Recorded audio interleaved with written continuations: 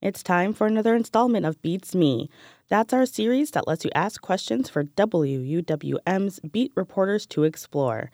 Today, race and ethnicity reporter Taryn Powell takes a listener's question that asks about the cultural experience of being Black and male in Milwaukee. Milwaukee has been called one of the most segregated cities in America and one of the worst places for Black people to live and raise their families.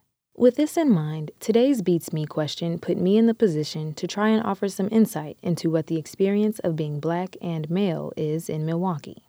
Of course, there isn't one Black experience. So I sat down with 4 Black males of different ages and professions to discuss this. I talked to a high school senior, a medical student, an ACLU organizer, and Keith Stanley.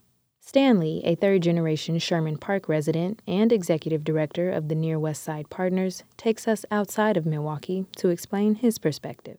I bring up my experience going to HBCU, so going to Alabama State University. And I say that because when I went to Alabama State University many moons ago, that was the first time I experienced being an individual. That I was Keith, not a Black boy or a young Black man or a tall Black guy or a bald-headed Black guy.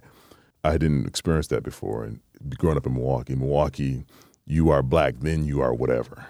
Not to say that's bad, but being able to go somewhere where you are free of that label. He says this allowed him to see his place in the world as a human and not as a person associated with a group.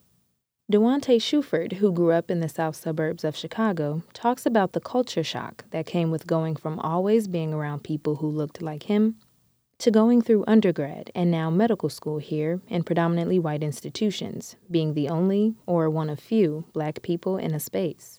You're being looked upon by everybody, and because of that, you feel like you have to be the best because you are the representative of the Black community.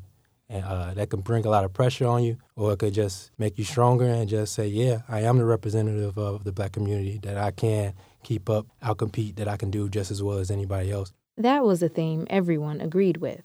In some shape or form, they've been looked at as the depiction of an entire group of people and have had to overcome other skepticism that they can do just as well as anyone else. But it was this comment from 17-year-old Devontae Himes, the youngest of the group, that I noticed made the room go quiet for a second.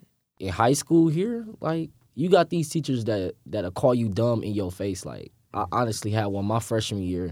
She was just like, I don't need you in my class. It ain't like you go be nothing. Just get out, So, yeah, I just never felt welcome in school. Even so, it seems that Himes' good experiences outweigh the bad because he says Milwaukee will forever be home, no matter how welcoming or non it is to him. But this part of his reality briefly turned the conversation into this group acknowledging that many institutions aren't designed for Black people to succeed. Jared English, who also grew up in Sherman Park, responded to Himes rather disappointed. When I hear something like that, it makes me very, very sad. But, I also see a great deal of truth in it.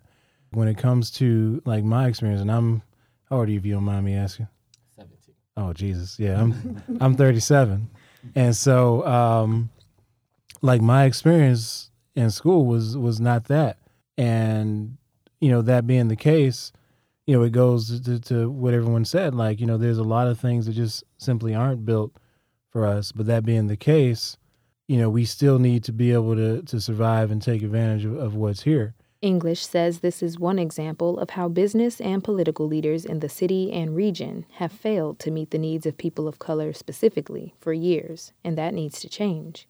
It's hard to sum up more than an hour of conversation I had with this group, but what I learned is that support from different entities like mentors, family, and the whole community help making navigating Milwaukee and the world as a Black man a bit easier. And while they agree that it's important for outsiders to hear these realities, they say it's more important that conversations like these continue to happen among Black men so that the Black community can be stronger because of it. Taryn Powell, 89.7 WUWM, Milwaukee's NPR. Support for race and ethnicity reporting is provided by the Doman Company Foundation.